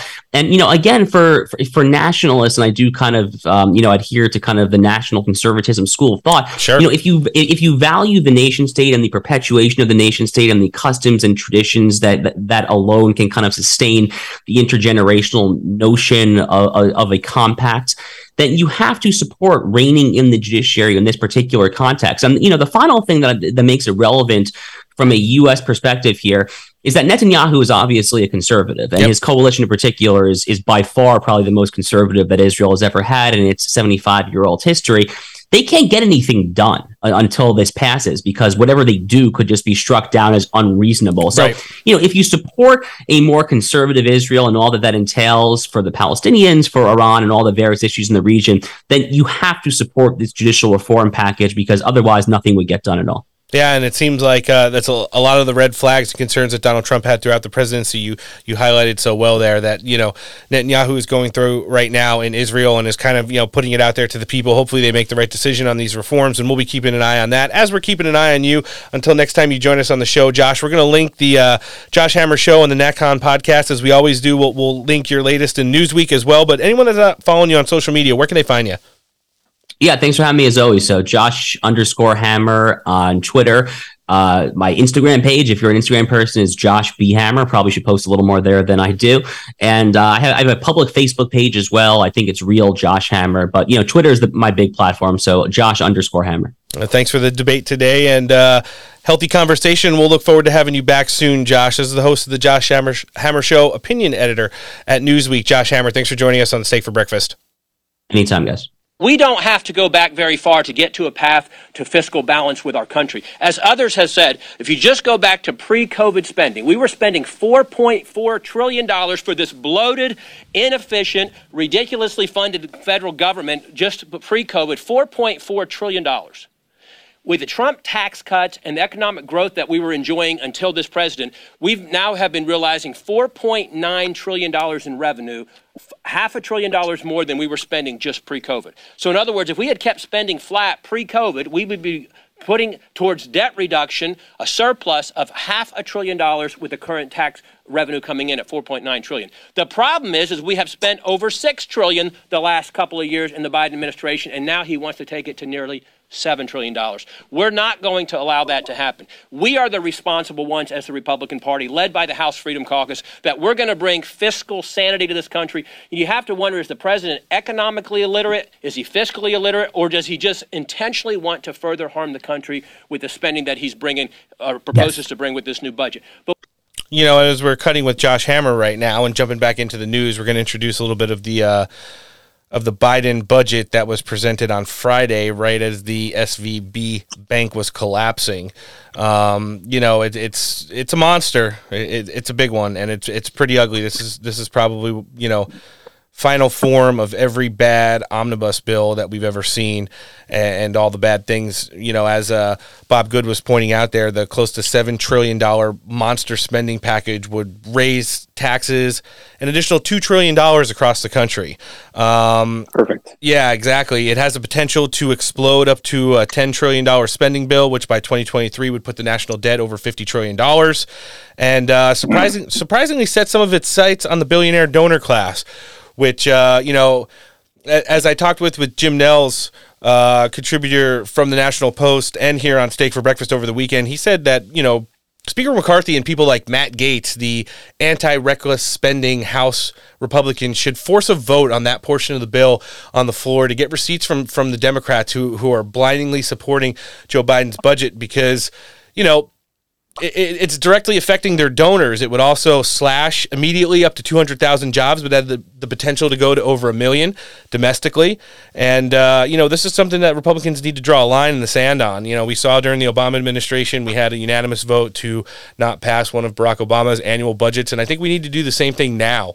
I don't even think there's a lot when you show about at the current state of the economy with inflation, the banks collapsing, all that stuff. I don't even know where Mitch McConnell, who's on the mend in rehab right now, he cracked his shell last week when he fell after a speaking event at a Washington D.C. hotel. So it was so awesome. The New York Post put out a tweet yesterday. I shared it, and it said Mitch McConnell is discharged from the hospital and enters rehab after his fall last week, and it was just a huge picture of a turtle.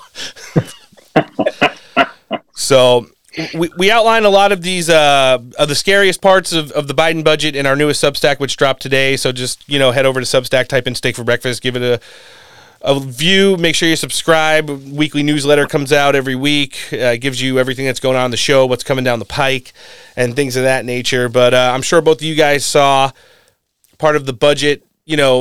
At least got to deconstruct it a little bit over the weekend. What'd you guys think when you saw some of the massive red flags that are attached to it? I can't even begin to just wrap my head around the insanity that everything that happens with this administration.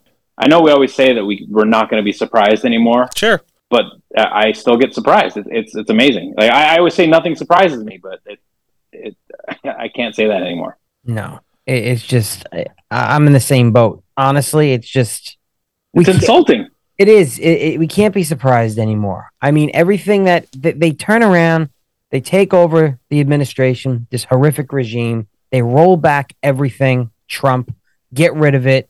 Everything falls apart. Everything was the average American. Forget about, if you're dialed into politics, just the average American, how you can't realize how great things were. Your bank accounts, your investments, the economy, prices, everything. And then all of a sudden it changes. The dark winter. Well, the dark winter was the Biden regime, and just coming in and shitting on everything, canceling everything that's good. It's like the fun police came and said, that's it. We're taking everybody's, everything that's fun away in terms of making life good. Wait, you're saying it's not all Trump's fault? It's not. Well, no. Yeah, I'm saying it's not all Trump's fault, but of course that's the narrative. That's the spin. Trump is a criminal, going to get indicted. Everything's his fault. He destroyed this country. Oh my God, what are we going to do?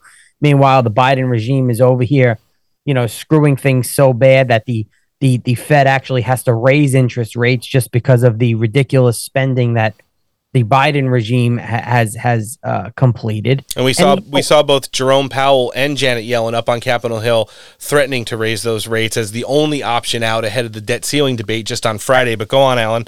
No, you said it right there. And that's exactly what they were doing and what they did. There's a couple articles out there about it. I mean, literally, you can't deny that. I'm sorry, but the Biden administration is more responsible than Trump. Inflationary spending, it caused, the Fed to raise interest rates, which devalued the bank's investments in whether it's, long-term bonds, and it causes them to sell off. I mean, I believe it's the FDIC. Yep. Is still, they tried to auction off SVB, I think, on Saturday, failed miserably. They were trying to do it again on Sunday. I don't know if it even ever happened. But Biden's economic policies 100% directly contributed to where we are financially, the economy, the banks, everything. And I'm sure that more banks are going to fail. Yeah. And to all the conspiracy theorists out there, congratulations, because you were right yet again. No, it's getting ugly, and Joe Biden has actually now put into print the part that he's been whispering out loud. Let's hear it. That's out there that I'm proposing, and no one over 400 making less than $400,000 is going to pay a penny more in taxes. But lay it out by March 9th, everything, and what we're going to cut, what we're going to spend, what we're going to do. Just lay it on the table. And I've invited them to Republicans. They should do the same thing. Lay their proposal on the table. And we can sit down. And we can agree and disagree. We can fight it out.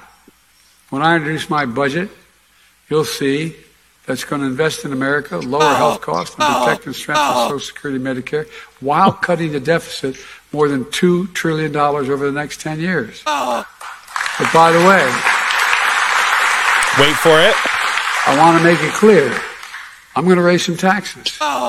Yeah, there it is. I mean, he's been saying it from the lectern for quite a bit now, and we actually got those receipts in the form of his budget bill, which doesn't cut the national debt. It increases it by 2033 by $10 trillion. And as long as the Bernie Sanders and climate fanatic nut wings are driving, the Elizabeth Warren wing of the party is continuing to drive the budgetary portions of the Biden regime, this is the shit we're going to get every time something is presented.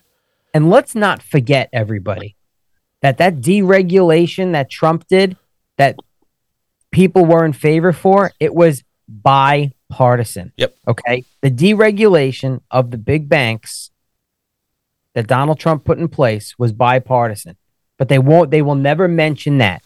Donald Trump didn't cause any of these failures. The Biden regime and the sick commies out there on the left 100% intentionally did. It's ugly, and there are a few places where this budget should go. I think Senator John Kennedy outlined it best. The trash? Close. He was on Fox News Sunday. Let's hear him.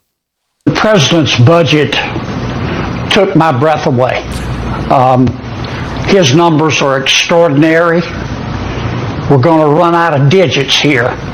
It's a $6.9 trillion budget, $4.7 trillion in new taxes that will affect everyone over 10 years, $18 trillion in new debt, a cut to defense.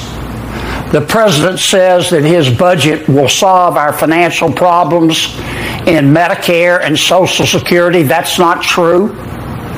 Anything seems possible when you don't know what you're talking about. The Wall Street Journal just reported that the president's budget will add $11 trillion in a financial shortfall to Social Security and Medicare. The only way I know how to improve the president's budget is with a shredder. So that's our national treasure who, listen, when it comes to things Ukraine related, which we're going to be talking about in just a second, I don't necessarily always agree with Senator John Kennedy, but some of the fiscal conservative principles that we like to uphold, a lot of the ones that, we try to keep going from the Trump administration, he's always out ahead of. So he hammered those climate experts, I'm air quoting, a couple weeks ago, and is going to continue to do that as he's talking about all the diversity, equity, and inclusion, which is mentioned 143 times throughout the bill. But things like border security and not the 80,000 IRS agents that they're trying to fund, but only the 335 patrol agents for the Border Patrol are mentioned as little as like 3 times, because who needs that? Yeah, and like they mentioned words like fentanyl and police and I don't know, some of the other stuff, like things that are massive current events, things that are happening right now that are causing huge problems. Mention those limited amount of time. Perfect. Yeah. What you shouldn't be mentioning with less frequency is where you follow Steak for Breakfast. Across every social media platform, type in Steak for Breakfast, hit the notification bells there, wherever you're listening, Spotify, Google Podcast, Apple Podcast, iHeartRadio. Find the show, subscribe to it, rate it, leave a review. All Things Steak will then be delivered to you via push notifications. We were pushed a Hillary Clinton interview over the weekend. She sat down with MSDNC as we switch gears here, and I'm going to touch on Ukraine just a little bit because Speaker McCarthy weighed in on it on the Sunday morning talk circuit as well. Let's hear Kill Dog talking about just what Ukraine needs to win. Ukrainians are fighting for what we've always said we were supposed to stand for. How inspiring is that to you? It's so inspiring to me, and I hope it is inspiring to every American, particularly those in positions to make decisions, because we have to continue, and I would even argue increase the military support that we give to the Ukrainians sooner. Does that include F-16s? Well, it includes air cover, it includes long-range missiles, it includes much more defensive systems, and not just from us, but from our NATO allies and others. But they are on the front lines of freedom, and we need to support that. And we have to provide the humanitarian assistance that is so desperately needed for the Ukrainian people, both in the country and then, as the First Lady says, those who are displaced temporarily outside the country. Madam Zelenska, can you please talk about the challenges that your people are facing? We're not even going to hear that through an interpreter. That was Hillary Clinton sitting down with Vladimir Zelensky's, again, air quoting, wife for an exclusive interview on Sunday with MSDNC. She said they need everything. We all know that's not true. Ukraine's getting smashed right now on the front lines. Hillary Clinton described it as the front lines of freedom. She knows she doesn't sound like a Muppet too, does she? Oh, she certainly sounds like a Muppet a little bit. And she's quickly de-evolving into looking like a George Soros body double over the course of her elderliness. But, you know, it's just absolutely insane. Like, this will be, for all the stuff that Joe Biden doesn't say and just pays for, Hillary Clinton's getting ahead of it and saying, like, not only are we going to pay for it, we're going to pay for it more. We're going to force our allies to do it as well. And then she talked about others. Like, who does that even... Who is that? Who are others? Is she going to be asking the Taliban to contribute some of our old arms to the fight in Ukraine that we left over there when Joe Biden abandoned it? I just don't understand how these people can even, go out there and spew this garbage and think that people are going to, take it and run with it as what the narrative should be. Fun fact, I found a second Ukraine flag pretty close to my house, and pretty disturbing. I was actually shocked. So... don't have any receipts on the people, but one of the things we can guarantee is that rhetoric like that only makes all of the ties that we never wanted to happen stronger. We obviously talk about China, Russia all the time on this show. Donald Trump said that should never happen. They should never be, strong strategical allies, both militarily or for the economy. We've done both. Turkey's lost interest, Saudi Arabia's lost interest, and kicked off, new working relations with Iran over the course of the last couple weeks. And India is a big factor in this equation. A lot of the BRICS countries is what makes it up. And it seems like a pretty strong delegation of not America first, not wanting America to succeed, not wanting America to be the leaders of the, basically the free world anymore in any way. Sounds like everything Democrats want. They don't want us to be the leader of the free world. Yeah, and like I said, you have ones like Joe Biden who does it a little bit more overtly. He says they're not going to do stuff until they do stuff, and then when he has to backtrack, he's like, okay, well, we gave him Patriot missiles, but we'll never give him planes. Like, we're already, in the process of giving them, fighter jets, and it's the same thing with, some of our NATO allies. They say, like, we can't do this, we can't keep funding this, and then all of a sudden you see, like, Poland back down and give them jets as well. In our last audio clip of the day, I saw Speaker McCarthy sit down with Maria on Sunday. They talked about a host of issues, the budget, the SVB collapse, but since we've covered all that stuff today and we're just touching on Ukraine here a little bit to keep it in everybody's forefront, as it's something, the biggest money waster that our government's going on right now, besides Joe Biden's proposed budget. He talked about what happens when all these strategic allies who don't want to see the U.S. succeed get together. Let's hear him. Worried are you that China becomes the power broker, bringing Saudi Arabia together with Iran? What is the significance of that? The time for worrying has passed. It is on the stage right now. We've watched China enter the Middle East, where they are now brokering a deal with Iran, putting them back on the world stage. And Maria, I'm very concerned that it looks a lot like 1936 all over again. An axis of power of Russia, China, North Korea, and Iran bounding together against the freedom and values of what America represents. Remember, President Xi has only left his country one time during the pandemic, and that was for them all to meet.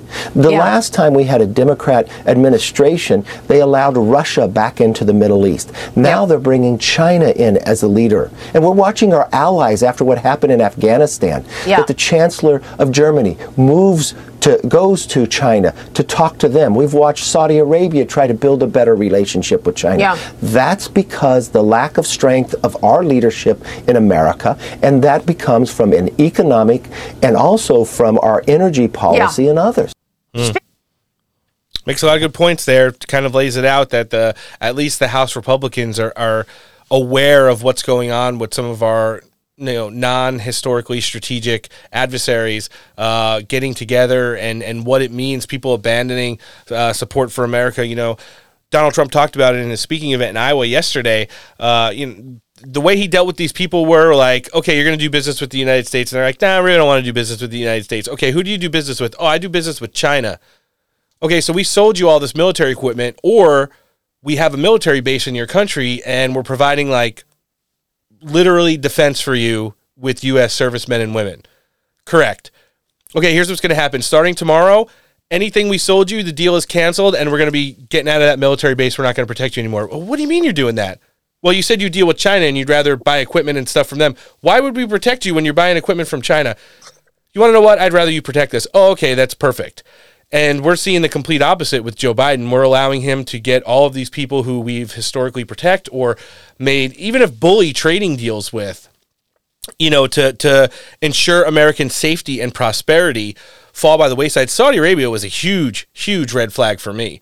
I didn't think that they would, number one, especially after they had all the drone strikes last year on Saudi Arabian oil facilities by Iranian drones, to see them directly in conversations now and that whole deal being brokered by China, it's even a worse red flag than China and Russia getting together. I mean, I'd like to say it often, but I'm going to remind our listenership, you have China, highest amount of people in the world, you have the largest economy in the world, and then Russia, the largest natural resources when it comes to energy in the world, and the largest land mass in the world. You have those two countries getting together and forming a coalition of not happy with the United States countries right now. Turkey's pissed at us, UAE's pissed at us, India's pissed at us, obviously Saudi Arabia's pissed at us, and it's stirring a recipe for disaster, and it's something that's not being talked about enough. You see every single news outlet from the local ones like CBS, all the cable news outlets on the left and right side, Fox News, MSNBC, everybody, they bring in these fucking experts to talk about Ukraine is winning and the only way that we have success in the region if Russia is destroyed, even talking about regime change.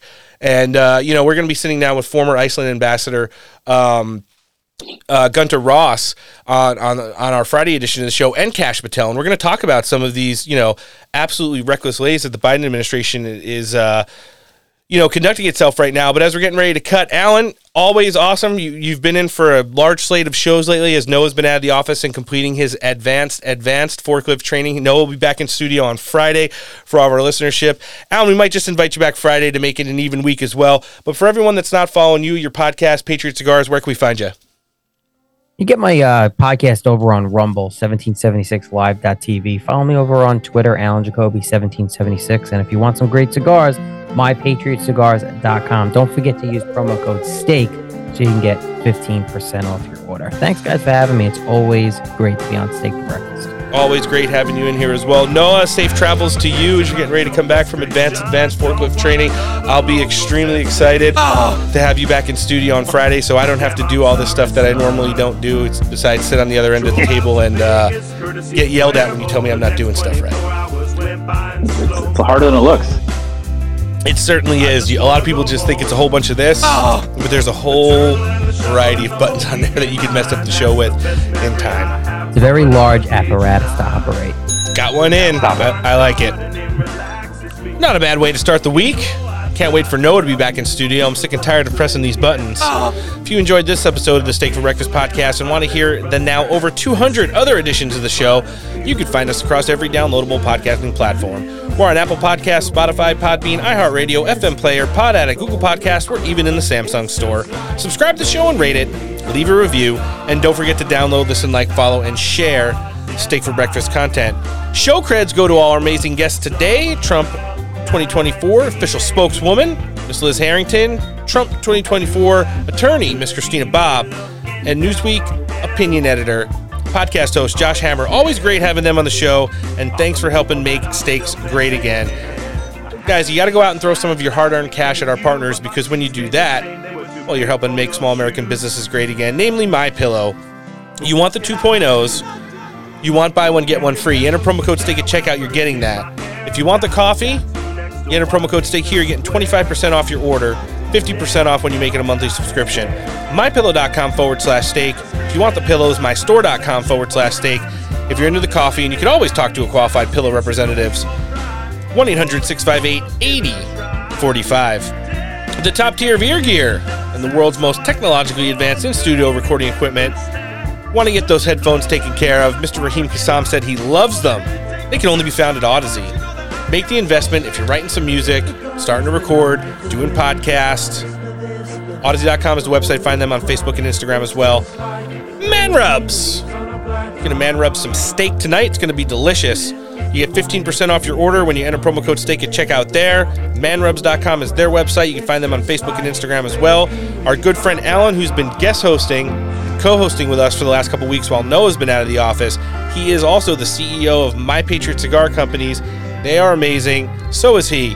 You enter promo code STEAK here, you're getting 15% off your total order. Any order over $100, free shipping.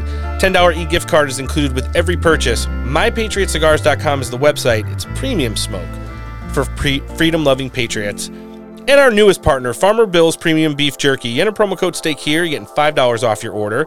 Every order that includes a 12-pack of jerky, you get free shipping. Check out all the great stuff and delicious jerky they've got going on down at their website. FarmerBillsProvisions.com is where you check them out there.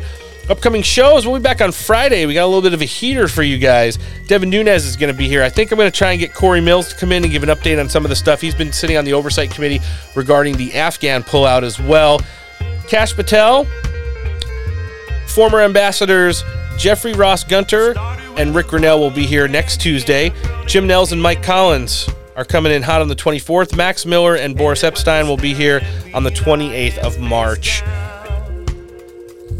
Friends of the Week. Got my list right here. Truth Social, Twitch streamer crew, we see you. Beastie Man 420, Siberian Kitten, CSM Master. They love their Minecraft. We love them for sharing Steak for Breakfast content. Some of our other internet friends, NN, Spoopy, always creeping, always sharing. Amazing Amy, Barry Razzie, Matthew Jaramillo, William S. Can't forget about him. And then the meme team has been coming in hot and heavy all week. Machiavelli Memes, Dumbass Photoshop, Let's Go Brenda, Silent Meme Jordy, Grand Old Memes, John Hacker LA, What I Meme to Say, Lauren Eve, the first E is a 3, Johnny Maga, Who White Memes, Edward Russell, and Right Wing Savages. You should be following all of those accounts across social medias. You get some of the absolute most fire memes you could ever imagine. Guys, things to remember between now and Friday. Number one, do your own research. The Biden budget is a disaster. If you want to know what some of the guts of it look like, check out our latest Substack. Go over to the Substack app, type in Steak for Breakfast Podcast. You'll find it. Read the article, subscribe to it. It's going to be awesome. Number two, start a podcast. Easy peasy this week. Just a couple flags for Noah on this episode. Number three, let's start talking about American greatness again. Perfect example of that, Liz Harrington, Christina Bobb, and Trump's speaking event in Iowa yesterday. That is what American greatness looks like. We need to start talking about it more. We don't talk about it enough. And last but certainly not least, let's see what happens. This has been episode 221 of the Steak for Breakfast podcast, and we'll be back 222 on Friday. Devin Nunes is at least going to be here. We'll see if we get Corey Mills in here as well. On behalf of the rest of the pod team who's remotely out of the office right now, but joining us in spirit, I'm Roan. Thanks for listening, and take care. Next, please. Go on, Stanley. I got a $100 check from my grandma, and my dad said I need to put it in the bank so it can grow over the years.